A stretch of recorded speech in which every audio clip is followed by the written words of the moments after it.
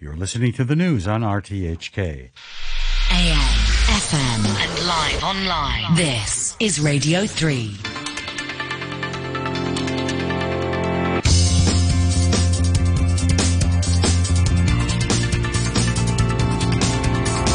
Money Talk. Good morning and welcome to Money Talk on Radio 3. It's 8:03 in Hong Kong on Tuesday, the 8th of March. This is Peter Lewis with the day's business headlines. Global stocks have slumped and energy prices have soared on fears that the worsening Russian-Ukraine war will slow the global economy. Investors rushed into haven assets and currencies. President Biden hosted a 2-hour call with the leaders of France, Germany and the UK in a bid to raise pressure on Russian President Vladimir Putin and coordinate a response. The White House said the four leaders affirmed their determination to continue raising the costs on Russia for its unprovoked and unjustified invasion of Ukraine. Yesterday, senior US lawmakers said they plan to introduce bipartisan legislation banning US energy imports from Russia and Belarus and suspending normal trade relations with both countries. However, the moves to boycott Russian oil have run into resistance from some European states. German Chancellor Olaf Scholz cautioned against banning Russian oil and gas because its supply can't be secured any other way at the moment, he said. The boss of one of the world's biggest fertilizer companies said the war in Ukraine will deliver a shock to the global supply and cost of food. Svein Tor Holstesser, the boss of Yara International, said fertilizer prices, which were already high before the Russian invasion, could continue to soar. He said, it's not whether we are moving into a global food crisis, it's how large the crisis will be. Hong Kong Financial Secretary Paul Chan said on Monday the government is still aiming to distribute the first batch of consumption vouchers worth $5,000 to some 6.3 million eligible residents next month, despite the worsening pandemic. And Mr. Chan stopped short of announcing when exactly the money will be handed out, saying the operations of many stakeholders involved in the scheme have been disrupted by the recent surge in COVID infections. On today's Money Talk, we're joined by James Wong at Lead Securities and David Friedland from Interactive Brokers. With a view from Japan is Nick Smith of CLSA. Money Talk on RTHK Radio 3. Stocks on Wall Street slumped, extending 4 straight weeks of declines as investors worried about surging commodity prices and the impact on inflation. The S&P 500 tumbled 3% to 4,201, its biggest fall in 16 months. The Dow lost 797 points, or 2.4%, to close at 32,817. The Nasdaq Composite Index tanked 3.6%, leaving it at 12,831, and now in bear market territory, more than 20% below its all-time close. The Pan-European Stock 600 Index ended 1.1% lower, also in a bear market. London's FTSE 100 dropped 0.4%.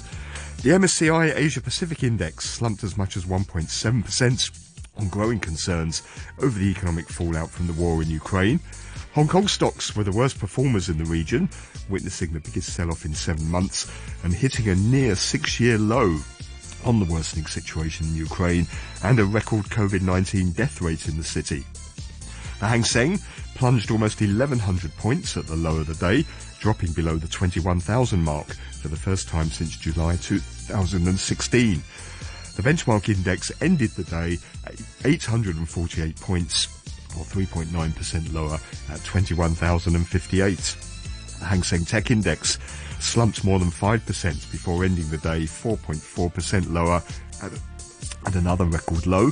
Tencent dropped below $400, down 3.8%. Alibaba slipped as much as 5.7% at one stage before closing over 3% lower at an all-time low of $96. And on an extraordinary day of volatile trading, oil prices soared to the highest level since 2008. After the US said it was discussing a potential embargo on Russian supplies with its allies. Brent crude oil rocketed almost 18% to above $139 a barrel before easing back, and it's now at $126.53 a barrel. That's about 7% above Friday's close in New York.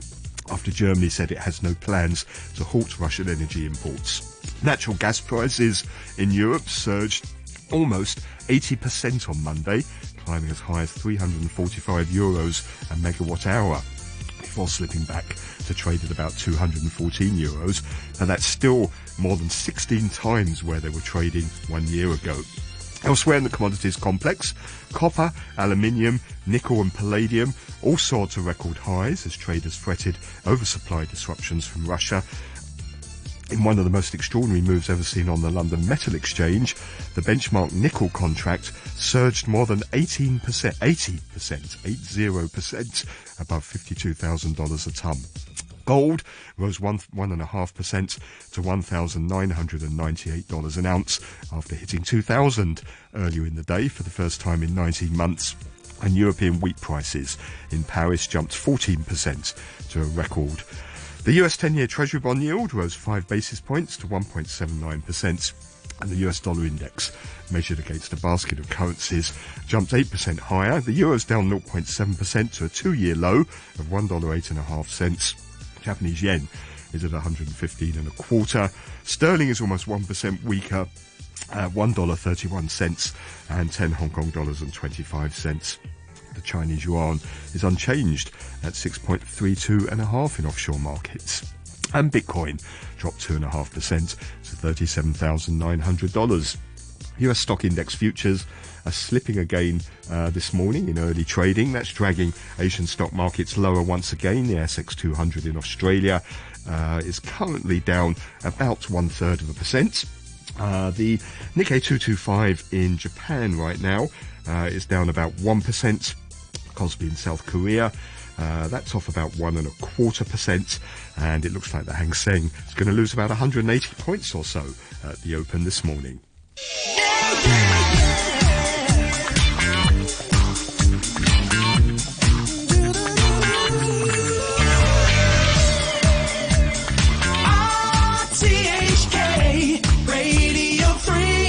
It's 8:10. Let's welcome our guests. We have with us James Wong, Managing Director and Chief Investment Officer at Lead Securities. Morning to you, James. Good morning, Peter. And also with us is David Friedland, Managing Director of Asia Pacific at Interactive Brokers. Morning, David. Morning. Well, as you heard there, an extraordinary day in the markets across all sorts of complexes, agriculture, metals, stocks, currencies. The latest news, the US wants to ban Russian oil, although not all of the EU in agreement on that. James, what do you think will be the impact of that on both the markets and the economy? It's going to be pushing up inflationary pressure a lot. I think we can see from the shooting up of break-evens and the dive of real yields, and that's probably why we see gold prices surging over $2,000 per ton for a brief time.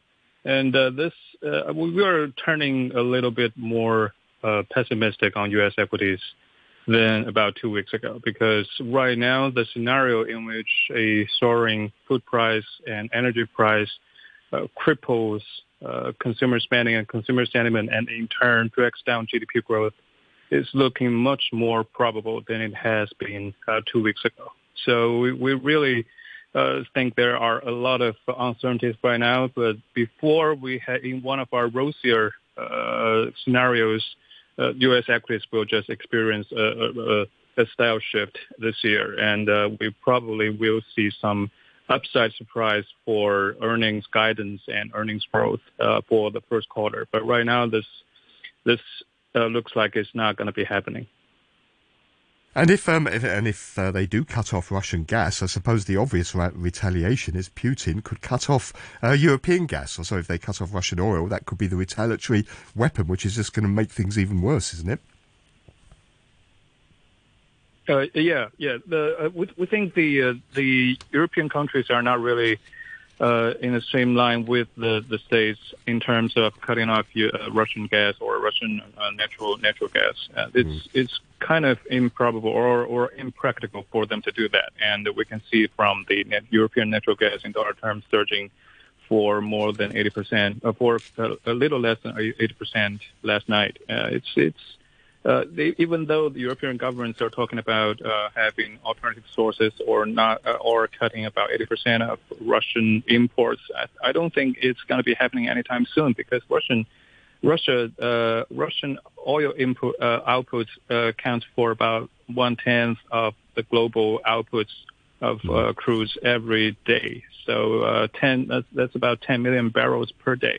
It's not really irreplaceable. I mean, over time, shale gas and shale oil will replace that proportion. But the thing is, right now, for this year, I don't think there is any quick solution to finding an alternative. And if Russian cuts off oil or gas outputs to Europe, we can see why the European sentiments for their inflation has been up for the last 2 weeks, and it's been going up really quick. That's probably because I think people in Europe are expecting a surge in inflationary pressure as well if Washington does that.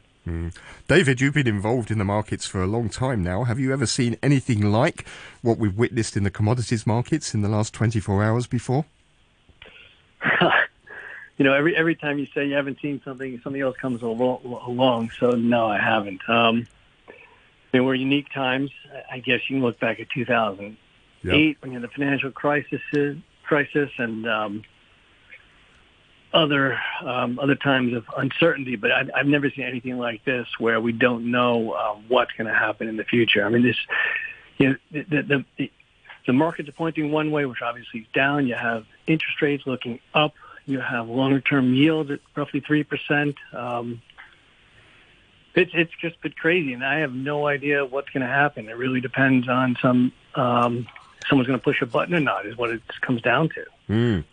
The Russian Deputy Prime Minister, Alexander Novak, was saying overnight that replacing Russian oil deliveries to Europe would take more than a year, and he said that a ban on Russian oil would lead to catastrophic consequences for the global market and could push prices to over $300 a barrel. Is that possible? I don't see it getting that high. I mean, you're going to hit a certain level where consumption will drop drastically, and there'll be other sources of, the world's innovative at some point. So $300 a barrel, I don't see how that can possibly happen. But then again, we've heard this before where we were going to run out of oil. We're going to, I think it was peak oil. That was a big thing going back a couple of years ago where we'd be running out of oil by now. But I don't know. I don't see that happening. I think, as James says, we'll find alternative sources before that can happen. But even if it got anywhere close to that, we'd be talking about stagflation, wouldn't we, across the global economy? Yeah, I think it would be a disaster. And it's a bit of an anecdote. I was talking to my parents who were in the States, and we read about inflation here, but they're quite elderly, and they went to the supermarket last week for the first time in quite a while. And they were shocked at how everything across the board has gone up in price, 30, 40 cents on 30, 40% on some dollar type items, or smaller priced items. So this will hit hard. James, one of the other consequences of all of this is we could see a Russian debt default, couldn't we? That's going to have very big consequences as well for the financial system.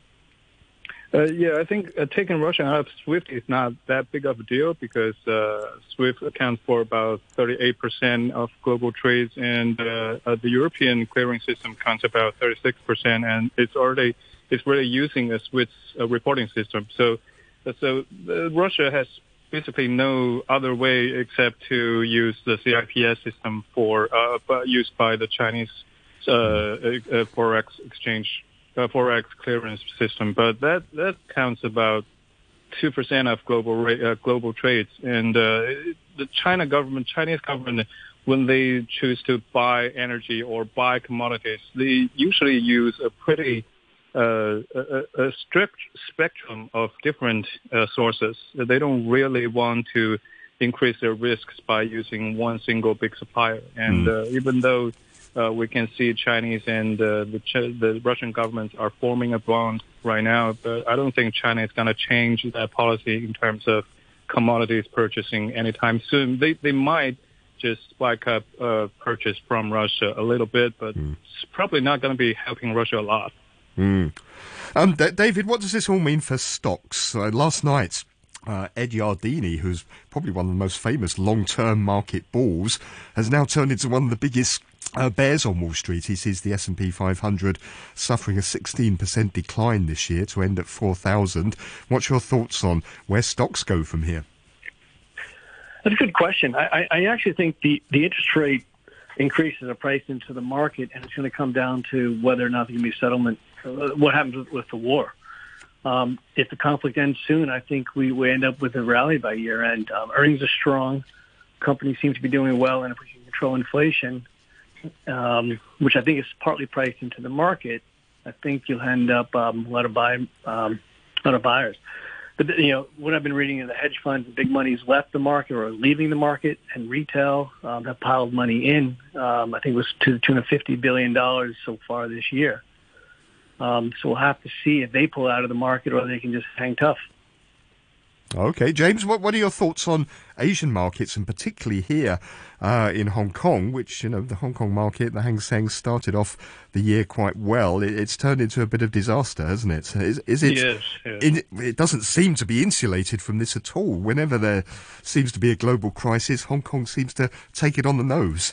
Exactly. It's the ATM machine of the world, and it has never been isolated from what is going on outside of Hong Kong. So counting from 1991, I think there were about 40 occasions in which S&P was down by more than 11%. And among those 40 occasions, Hang Seng Index tend to follow with a probability of 98%. So it's playing catch-up. We've seen Hang Seng hang tough 2 weeks prior to this plunge. But in the past 2 weeks, we've seen Hang Seng increasingly is diving increasingly fast. So I think if there is an equilibrium price for Hang Seng based on what S&P has been performing this year, it's probably around 21,300 points. But we've seen it undershoot yesterday already. So S&P is about 14.6% yesterday from its all-time highs, and use that percentage as an indicator. With Hang Seng is probably down. I think 21,000 to 21,300 is probably an equilibrium price for Hang Seng. But we've seen southbound money pretty much helpful for the past week. They've been buying the dip, but their market power is apparently not enough compared with the foreign money selling. David, are you seeing any signs of people wanting to look at Hong Kong stocks at these types of levels? I think so. I think every time there's a dip, money does flow in. But you have to keep in mind, we have a new generation of investors the past couple of years. They're new to the markets. They've never seen a bear market. So they've been taught buy when the market comes down. And at some point, will they turn around and flip and say, well, this could keep going, or are they going to keep coming in? Will I have any more ammunition? It's really hard to say.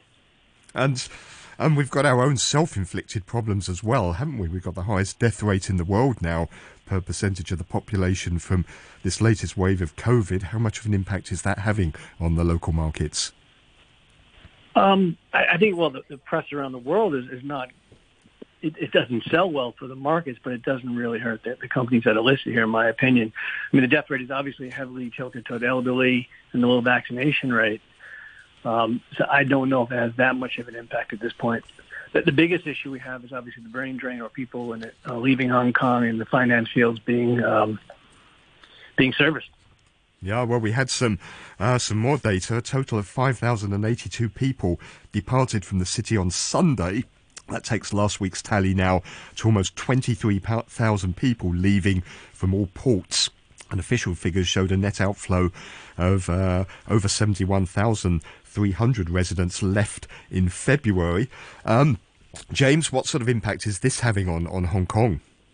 I think we're starting the damage in Hong Kong as an international city. The mess recently, or the outbreak recently, has been the last straw for some people I know.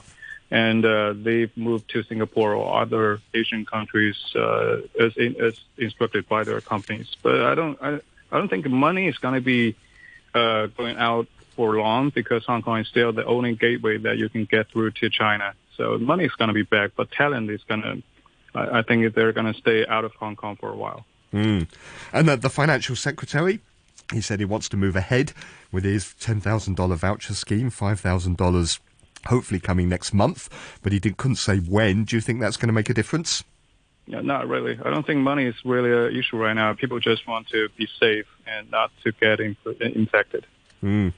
David, what do you think? The scheme looks like it's going to go ahead. I suppose the one thing that stands out, a lot of people are saying there was an ideal opportunity here to link this to people getting vaccinated, but the financial secretary chose not to do that for convenience sake. What do you make of that? I was disappointed to hear that. He did make the comment that those in need of the elderly, so he wanted to be fair and give them their fair share of money, but I think there should have been a scheme where if your income is above a certain level, you don't receive anything, and double the and pass that numbers on to those who get vaccinated above the age of 60 or 65. Yep. James, do you agree? Yeah, kind of, yeah. Oh, okay. All right, well, thank you both very much. Stay safe. Have a good day. That's James Wong, Managing Director and Chief Investment Officer at Lead Securities. David Friedland, Managing Director of Asia Pacific at Interactive Brokers. You're listening to Money Talk on RTHK Radio 3. RTHK Radio 3. It's 8:24.5. On the phone from Tokyo now is Nick Smith, Japan strategist at CLSA. Morning, Nick. Good morning to you. We had an extraordinary day in the markets yesterday, particularly in the commodities sector, driving energy prices much, much higher. What impact is that having on Japan? Higher energy prices? Well, obviously with the nuclear power plants shut down, Japan's a lot more exposed to energy prices than it has been in the past. It is a country that has done a fantastic job in reducing its energy intensity over time, but certainly that's going to be uncomfortable. So when we look at inflation, for example, the headline number looks like we don't have a whole lot, but that's mostly because of the downdraft from the previous Prime Minister having strong-armed the telco companies to cut their prices. Take that out, and we've got a couple of percent or so. So we'll see a surge in inflation from something in March, but particularly in April. And can Japan find alternative sources from Russian coal and gas and oil if it needed to? Well, I mean, its gas comes primarily from Australia. It's been improving the amount that it gets from the US. Obviously, it gets oil and gas from Sakhalin 2 up in the northern territories that the Russians took off Japan in the closing days of the war, which you look back on that and say, that's the reason why Japan doesn't have a whole lot of dealings with Russia. So, as an economy as a whole, it is surprisingly insulated from these problems. But gas, I think, the best thing that Japan can do to alleviate this problem is to start getting nuclear plants starting up again. It's not popular, but you remember at the tail end of last year, Kishida, the Prime Minister, said he wants to get them restarted, and he was thinking mostly of COP26, the greenhouse gas. Japan cannot uphold its promises under COP26 without restarting nuclear. Now he's got one further reason for absolutely having to restart those things. And does this have implications for the Bank of Japan? It's been defending this 25 basis point ceiling on 10-year JGB yields now for a while, but obviously people are flocking into US treasuries and driving treasury yields lower after the last few days, although they did rebound a bit overnight. Is that helping the Bank of Japan at all? I think that the Bank of Japan's going to hold absolutely steady. all of these years, we've not got a whole lot closer to the target of 2% inflation. I would have thought that the Bank of Japan's going to leave things absolutely in place, and the tailwind it gets from Japan actually wants a bit of inflation, so we'll be there pretty close to target by April time. And what does this mean for Japan's stock markets? Are the Japanese financial markets reasonably well insulated from Russia and any fallout from there? Well, Japan's, Russia is about sort of Japan's about the 10th largest trading partner for Russia. For Japan, Russia is even smaller. It's got a small trade deficit, was it 681 billion with Russia. So a small trade deficit with Russia. It buys sort of oil and a certain amount of fish from Russia and sells it cars, car parts, and machinery. But for the auto companies and the machinery companies, it's a drop in the ocean. So. It's reasonably insulated, but obviously markets are jittery everywhere. So actually, we're outperforming global markets reasonably well so far this year. So outperforming was at World ex-US by 2.2% and a bit less than that against global markets generally. And what sectors in the Japanese market would you look at in this sort of crisis? I think it makes sense to be just looking increasingly at defensive sectors. What I'm suggesting is get yourself into domestic rather than global sectors. Consumption has been absolutely hammered through the pandemic, just because Japan has been so perfectionist about trying to drive down case counts. So I would say domestic side, things like the retail companies look quite interesting, and then lightening up a bit on the sort of the interest rate sensitive things like banks and financials, for example. So financials are the things you would keep away from in particular, presumably in line with what's happening elsewhere in global markets. Yeah, I mean, I think longer term, you'd have thought that interest rates will be headed up and value and high dividend yield will do very nicely. But over the short term, I think they're getting sold off at the moment, and I think that's understandable. Nick, thanks very much. Always a pleasure to talk to you. That's Nick Smith, Japan strategist at CLSA in Tokyo. You're listening to Money Talk on RTHK Radio 3. And in Tokyo right now, Japanese stocks are down about 1.1%. The ASX 200 in Australia off about 1/3%. The Kospi in South Korea is falling quite sharply. That's down about 1.25%. Looks like the Hang Seng is going to open about 140 points lower. Brent crude oil trading at $120.53 a barrel right now. Gold is at $1,999 an ounce. Thank you very much for tuning in this morning. Stay tuned for the COVID updates coming up after the news with Jim Gould and Ada Wong. Let me give you an update on the weather forecast for this morning. Fine and dry, rather cool in the morning, maximum temperature of about 23 degrees, and then fine and dry in the next couple of days as well. There is a red fire danger warning in force. It's 16 degrees right now, 57% relative humidity. 8:31, here's Andrew Shosky with the half-hour news. Hong Kong people have been making use of a new self-reporting platform for COVID-19 self-tests. 3 hours after it went online at 6 last night, the platform showed a queuing number of more than 240,000. IT expert Francis Fong from the Information Technology Federation said the site appeared to be working smoothly, and he was able to log on in only 5 to 10 minutes. He said there were issues with verifying information, but that the website is good, given how quickly it was created.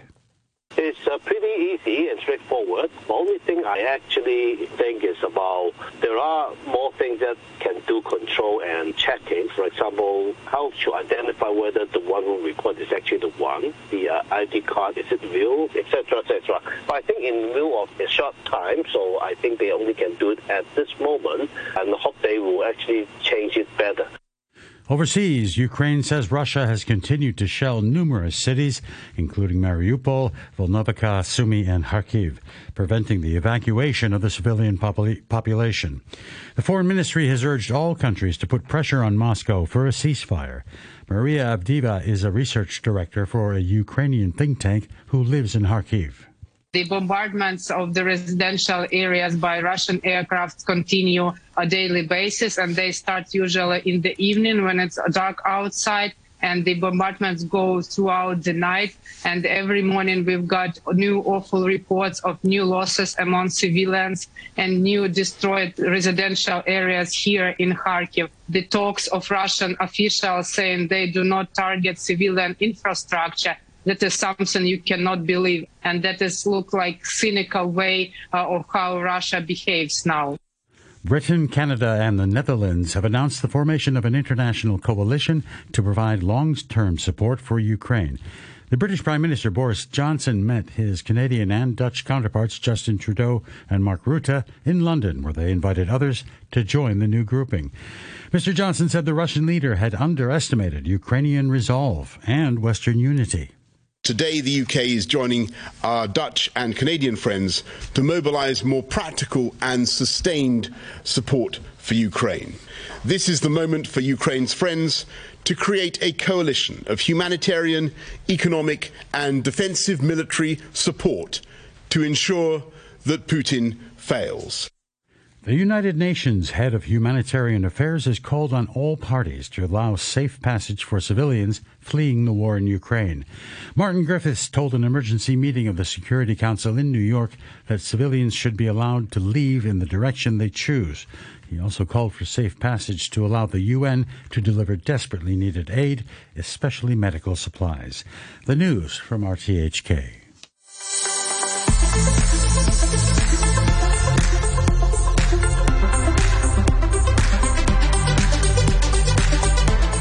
Good morning and welcome to COVID Update. I'm Jim Gould and your co-host today is Ada Wong. Good morning, Ada. Good morning, Jim.